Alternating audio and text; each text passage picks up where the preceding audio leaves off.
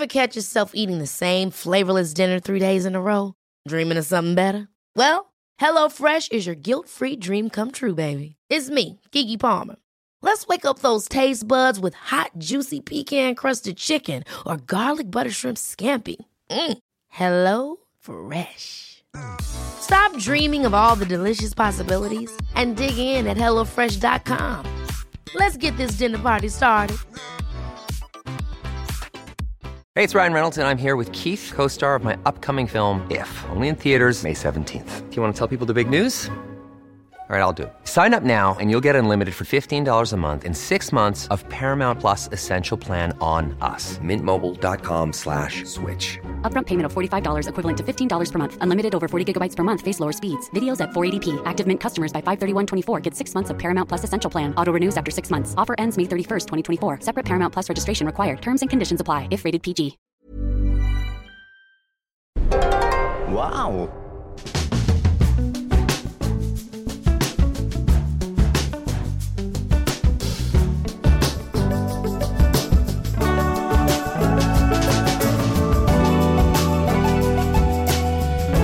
Hello and welcome to the Abroad in Japan podcast, probably the best way of learning about life in Japan without actually being in Japan. I'm your host, Chris Broad, and we're joined as always by England's top Japan enthusiast, Mr. Pete Donaldson himself. Pete, how you doing? What's going down? I'm good, Chris. I do not mind admitting that I'm feeling a lot better than I was around about this time on Friday morning. Last Friday morning. Mr. Jet lag.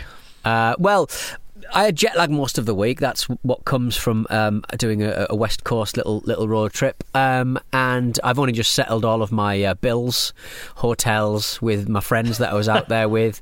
There's nothing more. We did this kind of like thing where you put all of the expenses in like this app, and it splits it up, Splitwise I think it's called, and it splits it up, and it kind of you know what. That sort of pernicketiness, I'm not really sort of game for, but there was quite a lot of money sloshing around for, you know, dinners and Ubers and petrol and stuff like that. And it's a really nice way of doing it. And also, when you are looking at your American Express, your Amex receipts, it's quite nice to sort of revisit and sort of Google some of the places you may have been to try and figure out, was this booze I was buying or was this food for the group? Because the prices seem to be exactly the same. 50 quid a go. Some people use a scrapbook to remember their holidays. Pete Donaldson just goes through the invoices and the bank statements for his Amex card. True, honestly. True. So so last Thursday I'd been having it for a couple of days, and look, if it wasn't a particularly heavy week, but if you're having a slightly heavier week than what you're used to, drinking alcohol, you may spend a few days sort of recovering from it, having the sweats, etc., etc. But what I wasn't expecting was 2 or 3 days of chest pains, back pains, tightness behind the jaw, and palpitations followed by sweats. Now, if you've ever sort of looked at the common sort of signs of heart disease, it's up there. It's up there. And it coincided with the day that I actually went for just a random sort of checkup, a random medical, where they tested my cholesterol, tested all my fats and my salts and my sugars and stuff like that. Turns out, Chris, I'm not in bad nick. Apart from the chest pains and the tightness behind the jaw and the pains in the arm and the palpitations followed by sweats, I'm not too bad. But the palpitations and stuff were worrying me. Palpitations everyone has. You know, I have them when I'm tired. I have them all the time. You know, it's just one of those things, isn't it? It's like just a slight arrhythmia, whatever you call it. But I couldn't. I was like, this is all a little bit worrying, and I can't see anyone. I couldn't get to a doctor. The doctor wouldn't see. The doctor didn't have time. The doctor said, "Look, if you have fucking all of these symptoms, just fuck off to the hospital." I went, "Okay, then I'll pop off to the hospital and then say, can you look? Just give me a fucking ECG and just fucking check my blood. You know, just look after me, please. I'm not feeling very well." And this was like so much removed from the holiday. I was like, well. You know, it's probably not that. It probably was that though. And so I just getting it checked out, and so they did like the so I arrived there 8 p.m. on Thursday night, right? 8:30 on 8:30 p.m. on Thursday night, and I get out of the hospital 9 a.m. the next fucking day, Chris. Oh my God. Over 12 hours in A&E. I don't need to watch TikTok anymore. I've watched all of them. I've watched every fucking recipe for baklava, every last putting a bra on. I've watched every man testing out different kinds of Chinese power tools. I've done everything, Chris. Everything has been watched. Everything has been experienced, and I am now the font of all knowledge when it comes to TikTok and Instagram algorithmic stories. I am across everything because I watched all of them because I was in A&E for 12 fucking hours, and Jesus, all for nothing. All for nothing. You didn't even have heart disease. And so when you go in, you've got to have I always say canola. It's not that, is it? It's cannula. Cannoli is something different, something delicious, something that might contribute to heart disease. They give you a little cannula in your arm, so it's like a little permanent little or semi-permanent little access to your veins. If they need to administer drugs or if they need to take blood samples, they can do it. I think that way. And so they put that in when you first get in. I always think I'm good with needles. I'm not good with needles. I fucking hate them. They're rubbish. But they put it in and they take my blood and she tries in my wrist. Even though I told her you can't get blood on my wrist. It's like a stone. No one's ever been able to get blood out of my wrist. It's amazing. So she managed to get some out of my arm, and of course at about on a Thursday night. It's not as bad as Friday or Saturday night. 10 p.m, the drunks start coming in. The cokeheads start coming in who think they're going to die. They all start rolling in and they are chaotic and they are chatty and they are pissed. And there was this one bloke who, I don't think he was homeless. I think he was just very, he was a pisshead basically. And he was sort of sat he'd got wheeled in a wheelchair, which he didn't need, he was just pissed. And he basically proceeded. He kept on wanting to go to the toilet because he's pissed, and he's making bad decisions. So and he's this gigantic guy, and he was stood up, and he just did this theatrical fall, like backwards, like across the whole of the reception area, and no one else was giving a shit. And I was like, right, he's coming right for me. I'm gonna have to catch this. He's probably about 60. Oh my God. Pisshead. And I caught him, and he was the lightest man in the world. Probably because he's an alcoholic. Wow. But I caught him. But he elbowed the cannula. He elbowed the cannula, Chris, which did something to my vein. So when they took it out at the end of the 12 hours, it was a fucking mess. Like there was just blood squirting out of my fucking veins. It was horrible. So in summary, they referred me to a cardiologist. I'm sure it's fine, but it was just. You got to get these things checked out.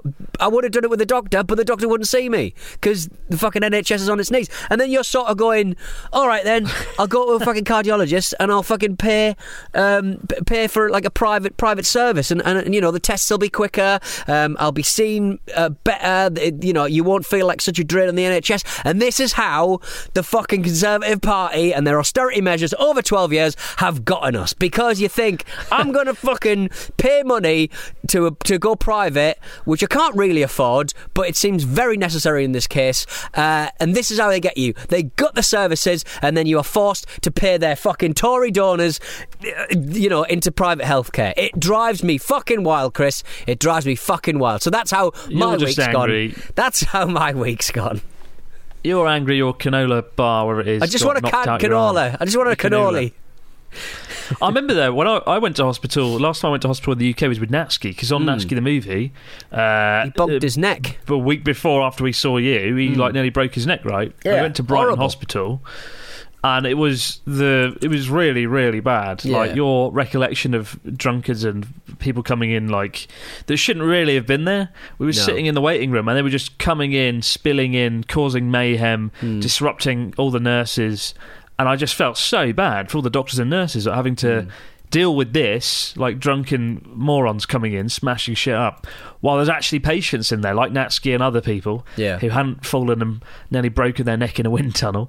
But like it was really bad, and I was like, holy crap, what is this? This is so bad. So after that, I had a lot more respect for people working in the health service. I do not know how they do go it. Through. And I was triaged higher than most because it was chest pains and all that shit. But there were people who were behind me who had poorly wrists and stuff. There was one guy who had like he'd clearly broken his wrist or something, and he decided to put like, you know, those big clamps that you get in photo studios, those big plastic clamps that clamp up kind of background canvas. He'd put one of them on his hand because it felt better. Oh my God. But he was just slowly weeping through the night, and I was like, this is just the worst. But good on the emergency staff for seeing me and seeing the people they need to. They don't need to put up with the shit that they put up with, and they don't need to be paid as little as they get paid, and they don't need to work as many hours as they should do, as they do. But very true. I'm still traumatised by the time I stayed. The government. I stayed at a hospital on a ward, and I'd broken my wrist on a trampoline, like you do. And I remember I was in like the children's ward because I was like 15 or something, and the little girl next to me, all through the night, just watched the movie Free Willy 3. The shit sequel, and I could just hear like, "Jump, Willy, jump!" And I wanted to like throw the fucking TV out the window because it was literally just next to me, and I was like, "It's 3 a.m. Stop watching a film about a fucking whale, or whatever it is. Go to sleep." And I remember that so vividly, even though it was 15 years ago. And that is my motivation to not go in a hospital again or break my wrist. Although I am doing a boxing match, so I'm setting myself up to fail, aren't I? In 6 weeks' time now? Fucking hell, I'm terrified. I think amateur boxing shouldn't exist because you are putting a strain on health services in America. How does that work then? Me with my deadly wrists. So you're presumably, when you go to Los Angeles and do the old boxing, you have travel insurance. I'm sure boxing is not covered in your travel insurance. Is there like basically a doctor and like emergency services on hand as part of the actual kind of show itself? Presumably that's the case. I certainly hope so. But I am getting travel insurance. I don't know if it covers it. I hope it does. I need to check on that. Imagine if I get knocked out and get a bloody $200,000 bill because American private health is terrifying if you don't have it. So I need to look into all that. I'm sure it'll be fine. I'm sure precautions are in place. I hope they are. I'm just worried about turning up to Los Angeles jet lagged and then going into a chess boxing match. Like, that's not a normal thing to do. No. Or just chess boxing in general. Yeah. Like, it's pretty terrifying. I keep trying not to sort of think about the act of sitting in a ring, moving pawns around and kings and queens with tens of thousands of people watching. And as you play, apparently you have headphones on to drown out the noise, right? Right. You play with headphones on. You have your 2-minute round or whatever. Take the headphones off. 90 seconds of boxing. If you survive that round, you go back, carry on the chess, and do that for 4 or 5 rounds. Right. It should be pretty good entertainment, to be honest, providing I don't get checkmated in 6 moves like some people do. But I've currently been like working my arse off with chess because I screwed my leg up last week, if you might recall, running down a beach like a moron. I haven't been able to train that much this week, and I'm feeling very lethargic because I can barely get out of a chair. It's almost better now, but the moral of the story is don't run down a beach with a surfboard, and if you do, look where you're fucking going. How really isn't good. Has your ankle recovered any? It's almost there. It's almost back to where it is, or where it was a week ago. But it's definitely not the best time. I should be furiously boxing at this point, doing shadow boxing and training and running, and I've done anything. You're just having to do just the chess part. Yeah, I mean, it's kind of been good in that sense. I've been able to focus on the chess, and I have discovered that I'm all right at chess. I'm okay, but I have this really short attention span problem, and it really helps. Like, I just struggle to focus on the pieces and what's going on. Right, and that is my Achilles heel. How good are you at chess? I never heard if you can play or not. So my You're friend a smart lad. Alex, my best friend from home, he is really fucking good at chess. Like, he's when we're on the holiday, he had his little Google Chromebook and his mobile phone, and all he was doing was playing chess. He absolutely loves it. He watches chess streamers, he watches chess YouTubers. He's just obsessed with the fucking thing as a 41-year-old man. And but in response, I said, right, give me your account. I'm going to play some games of chess. Oh no! And I must have Tankers tanked. I lost scored, every single last one of them apart from one. I timed out one and lost 9. So in response, Chris, not very good. We should play a game though. We can play online. There's nothing to stop us playing online, is there? We could have the big chess championship, the Donaldson Broad. What do you call it? Display. Sorry, display. The Donaldson Broad Foundation. Yeah. It's not quite Make-A-Wish. Exactly. It's more make a reasonably priced wish. What do you want? As long as it's under £25, your wishes can come true. Yeah, exactly. I'm looking forward to that. Chess is good fun. Apparently, chess is all the rage at the moment, right? Because of the movie The Queen's Gambit with Anya Taylor-Joy, which came out like 2 or 3 years ago, but it's still very popular. Yeah. In the same way that when Casino Royale came out in 2006, it sort of kicked off a wave of popularity with Texas Hold'em Poker, which I got swept up in. It's a power of film. It just kicks it all off, doesn't hilarious. It? Queen's Gambit. And watch it. It's a good film. It's a good TV show. I watched that as part of my training, and I learned absolutely nothing. We got a story here from Charlotte from Manchester, who says, "Hello, Catnip Chris and Puppy Pete. Oh. I'm looking for a flight to Japan. It got me thinking about my last visit in 2016. One night, I decided to go for a late night stroll around the gorgeous lily pad lake in Tokyo Park. I'd only seen pictures, so I was really excited to see now that I had a spare evening. When I arrived, I was starting to find hordes of serious-looking salarymen gathered around, clogging up the whole pathway and making it almost impossible to walk along. They were all staring at their phones. I wondered what the heck was going on. Giving up on the thought of a relaxing walk, I stopped and tried to catch a glimpse of the screen. And then I saw it. These serious-looking middle-aged men were all engrossed in a game of Pokemon Go, looking for monsters to catch. It was utterly bizarre, seeing men in suits swarming just to catch a virtual monster. Is Pokemon Go still a thing in Japan? And did you, or do you, play the game? All the best, Charlotte from Manchester. I have never got into Pokemon Go. I find it very boring and very dull, catching nothing. Imaginary creatures. It's not my idea of a fun afternoon, but it is still popular. You have these weird moments walking down the back streets of Sendai or any city in Japan where there's just like 3 or 4 like 45-year-old men with their phones out looking very shady, and then you catch a glimpse of the screen and they're fucking trying to catch a Charizard or a Blastoise, and it's like, what the fuck is this? What the fuck? I never got into it though. What the fuck is it? What are you doing? Go home. Stop this. Did you ever get into it? You seem like a Pokemon Go kind of man. I have never played a single Pokemon Go game from the Game Boy Advanced or Game Boy original games. I've never played Pokemon Go. I've not played the new Pokemon game.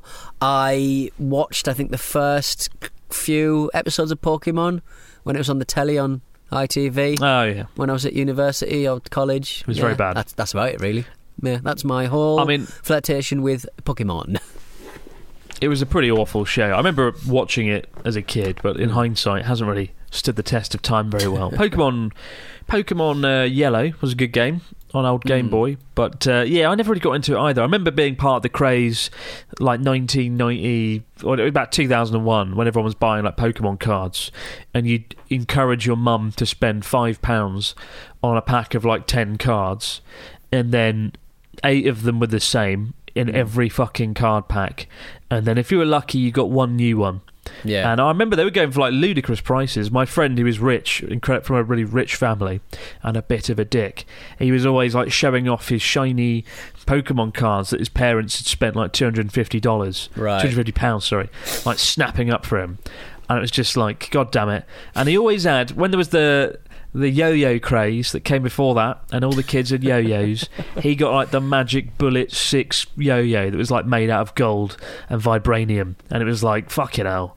Always. And my mum got me like the cheap yo-yo from Poundland, and I was like, God damn it, why can't we be rich? Why can't we be rich? Why can't we be rich enough to buy this tat that will be worth nothing? This crap yo-yo. Yeah. The craze died after about 4 weeks, and everyone moved on to the next thing, which was Tamagotchis. Did you see that story guy? For another day. Did you see that guy who had a Pokemon, I don't know, gold or silver, I don't know the games at all, to be honest, might be red, like an old was it Game Boy Advanced?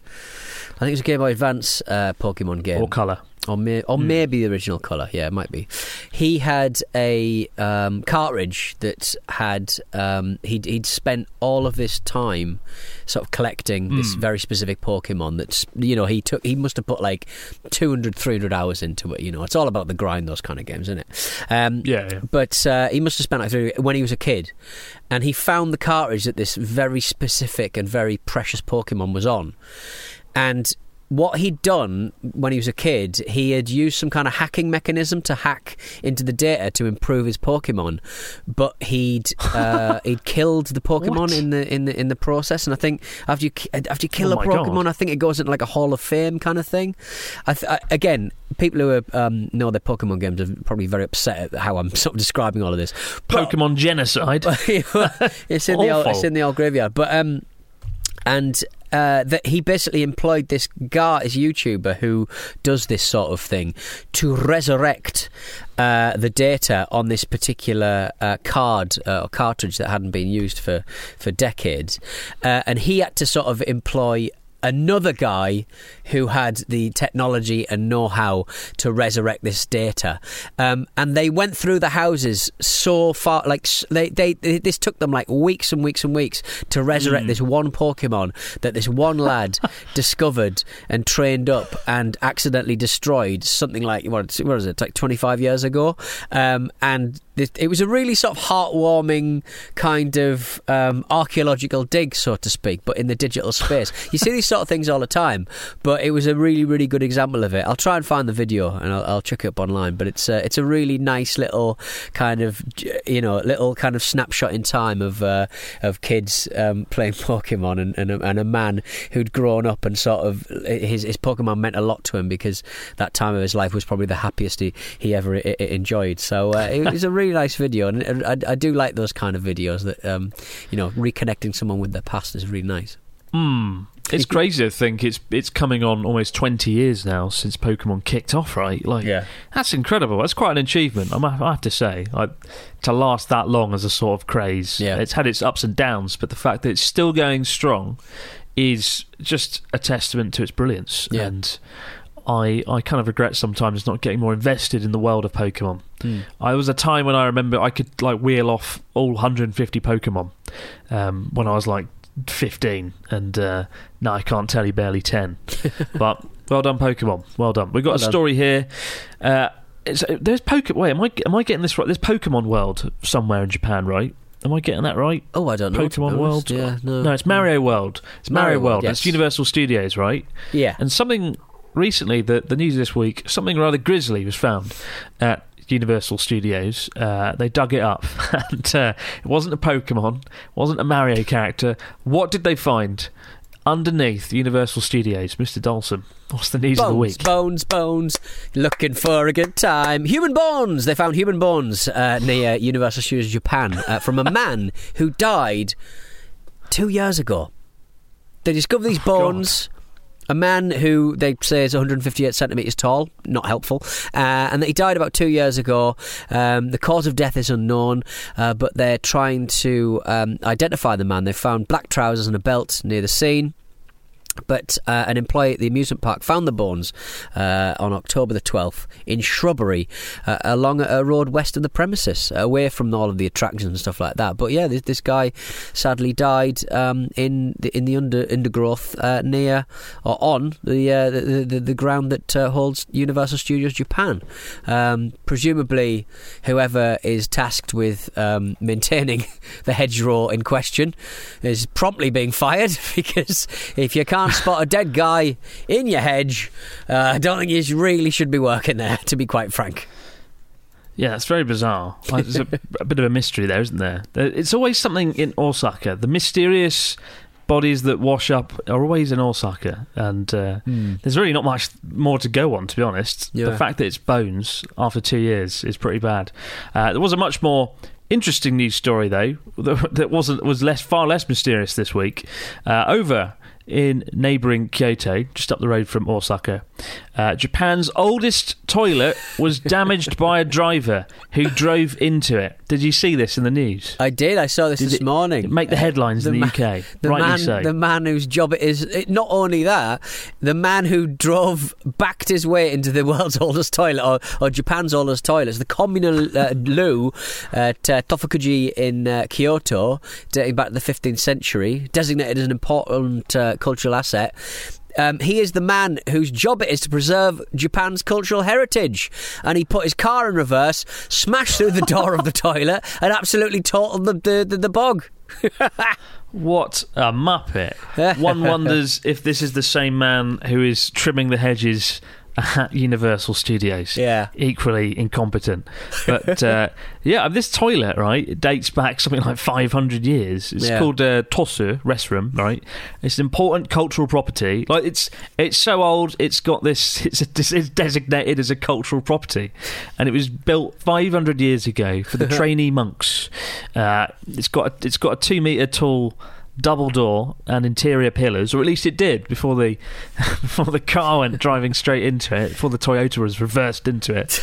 But yeah, I don't know how he could have done this. How does one drive through a temple and into a designated toilet? It's quite a way as well. If you look at photos, right, the toilet's a good sort of 10-15 metres inside the building. Yeah. So if he floored it in the wrong direction, he didn't there must have been a good 10 seconds of, is something, am I going the wrong way here? Before he hit his foot on the brake. Well, the actual latrine itself is technically undamaged, but it's like basically he smashed into the toilet. And it's what makes me laugh is like we're learning about communal toilets. I didn't know anything about communal toilets in Japan. Oh, you haven't lived. The unused communal toilet, known as the Tosu, was built in the first half of the Muromachi period, 1336 to 1573, and is located inside the temple. It's nicknamed the Hyakuseshin, which means the 100-person toilet. At least it didn't destroy all 100 toilets. Yeah, that's my Call of Duty name. One foul swoop. The 100-person toilet. Well, the good news is, because it's not fully broken, it should be up and running again in about 6 months into the new year. So it's not all lost. It can be there, back and ready for when Pete Donaldson returns to Japan to see it with his own eyes. Are you allowed to wee in it? Who knows? No, you are not allowed to use the toilet. In fact, you can't even go in and touch it, which is the one thing you should do when you go to Kyoto. You can only see it through these holes in the building. You have to go up the side of the temple. Bigger hole now. Up the building.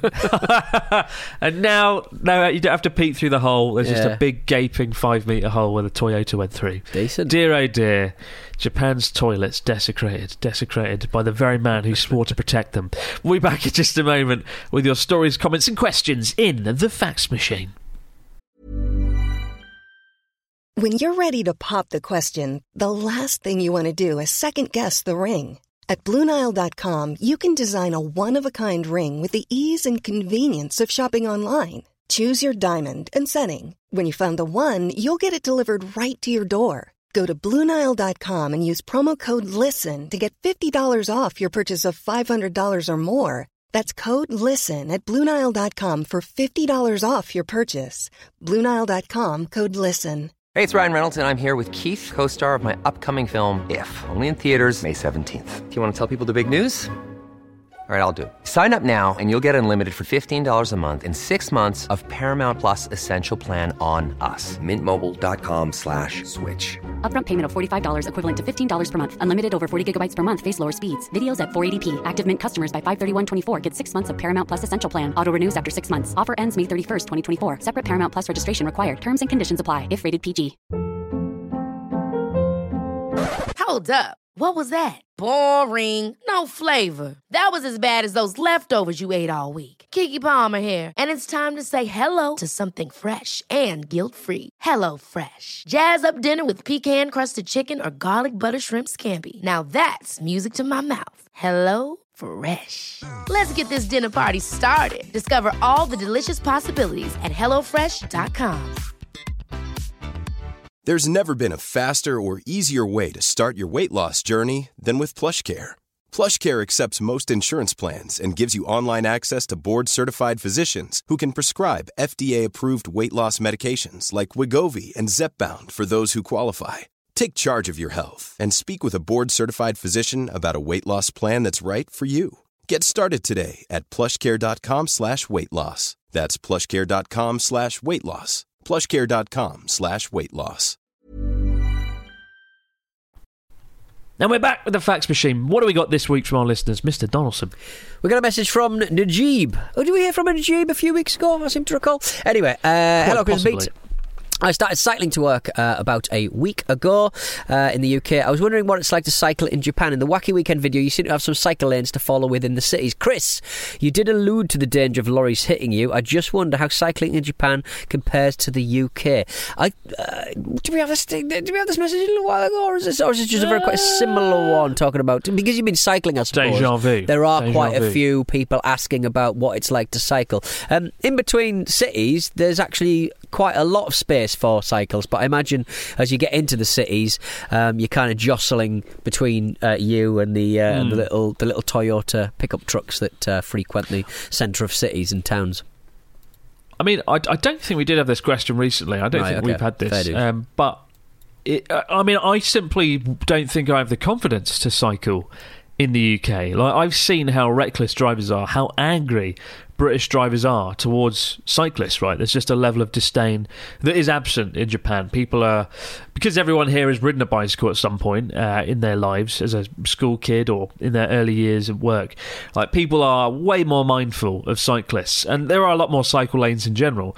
Whereas in the UK, people just want to run over cyclists for fun. It's a really toxic dynamic, and I just don't think I have the confidence to do it outside of like the Scottish countryside or the countryside in general in the UK. But to cycle through a British city, I just feel like you're courting death, to be honest. Japan, they're way nicer. And way more thought has gone into the cycle lanes. We got one here from Rebecca from Seattle, who says, "Hello, Carnivorous Chris and Primal Pete. My husband and I were planning to go to Japan next year. Our friends have expressed interest in tagging along. One of them is a very picky eater. Don't let them come. Trust me on this. Is there a safe dish that is served in most Japanese restaurants? In America, you can usually just get chicken tenders or chicken strips as a backup. Do you have any suggestions of how to get around people being picky in Japan? Thank you, guys. All the best from Rebecca in Seattle." I mean, you went on travelling with a picky friend, didn't you, Pete? You've always talked about. Did he come to Japan? Did he, like, you put him through his paces here? I'm trying to think who's like a picky eater in my kind of. I've known people who have gone to Japan and found it relatively easy, I think, to get over that particular. I think it's easy. As I said, it's piece of piss, isn't it? Piece of piss. And there's always like food you kind of understand on the kind of like easier end of Japanese food, like, you know, gyoza and stuff like that, like gyoza noodles, like burgers. Like, there's always something available, like fried chicken. Yeah. The thing with like picky eaters is, from my history and from my experience, I mean, they're picky, but like they'll happily eat like any old rotten chicken, burger, chips, like fried in whatever they've got lying around. So it's kind of, like they're familiar with food that they're familiar with. But in Japan, you don't really need to worry, do you, Chris? And we've had this question again. We've had a similar question before, because, you know, people do worry a little bit, and I think that's fair. But yeah, you can get kind of. It's not a problem. But I do remember there are some. It's sad. I can't stand picky eaters. I have a few friends that like it, and it's just like, come on, just try some new food for fuck's sake. Like, I remember I worked with a guy in Yamagata Prefecture. He was a Canadian dude, and he was nice, and there was a big but, he only ate two things. Number one was McDonald's, and number two was Pizza Hut. And he lived for about a year and a half in this town. And that's it, and died. Quite literally solely. He lived for a year and a half. Off of McDonald's and Pizza Hut. And every time we went to an izakaya with a group, he would sit there and he would just eat some chips. He'd eat some like French fries, and that would be it. Yeah, it's fine. Let him get on with it. It felt like it must have been a disability more than anything. Like, that is not normal, right? Just to eat like Pizza Hut and McDonald's for 18 months. that's a bit odd.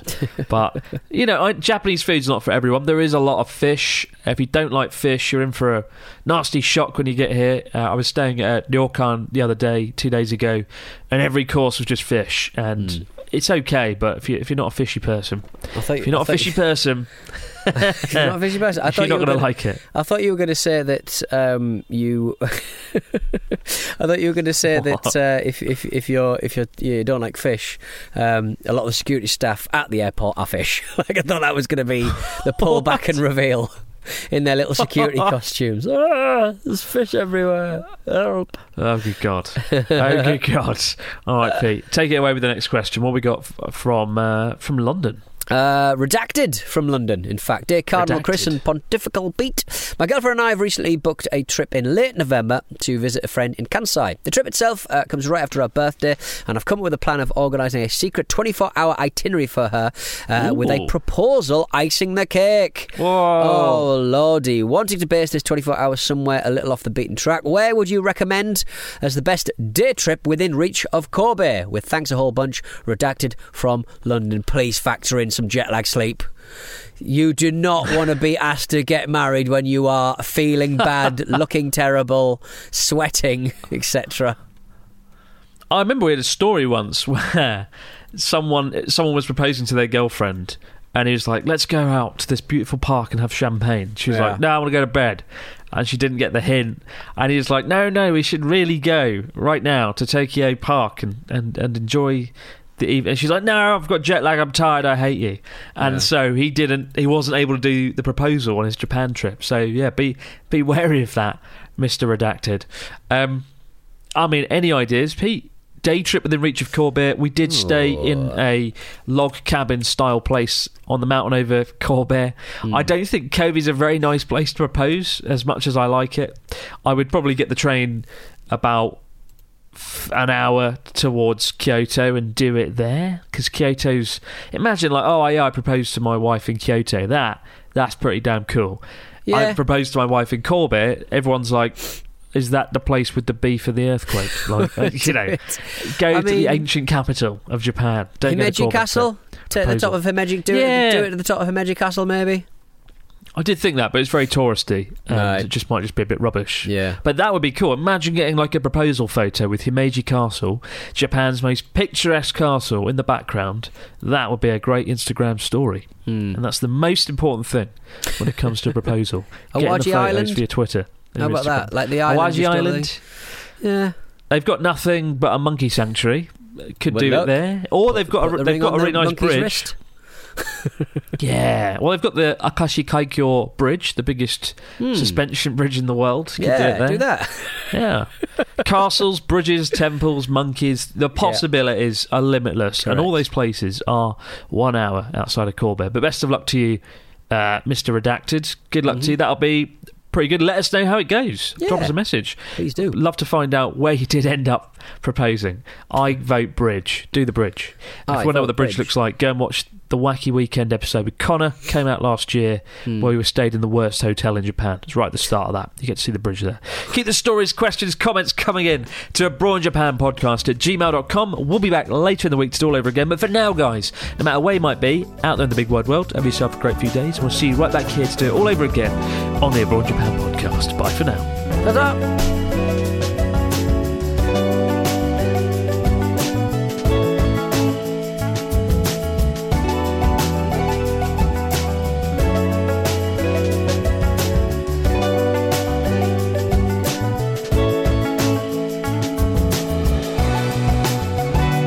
Abroad in Japan is a Stack production and part of the Acast Creator Network.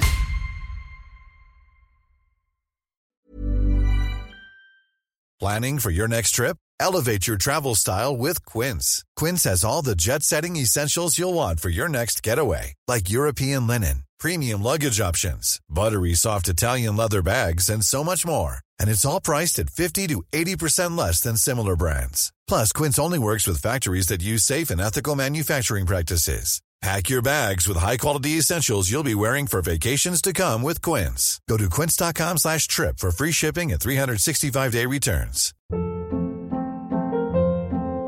Hold up. What was that? Boring. No flavor. That was as bad as those leftovers you ate all week. Keke Palmer here, and it's time to say hello to something fresh and guilt-free. Hello Fresh. Jazz up dinner with pecan-crusted chicken or garlic butter shrimp scampi. Now that's music to my mouth. Hello Fresh. Let's get this dinner party started. Discover all the delicious possibilities at HelloFresh.com.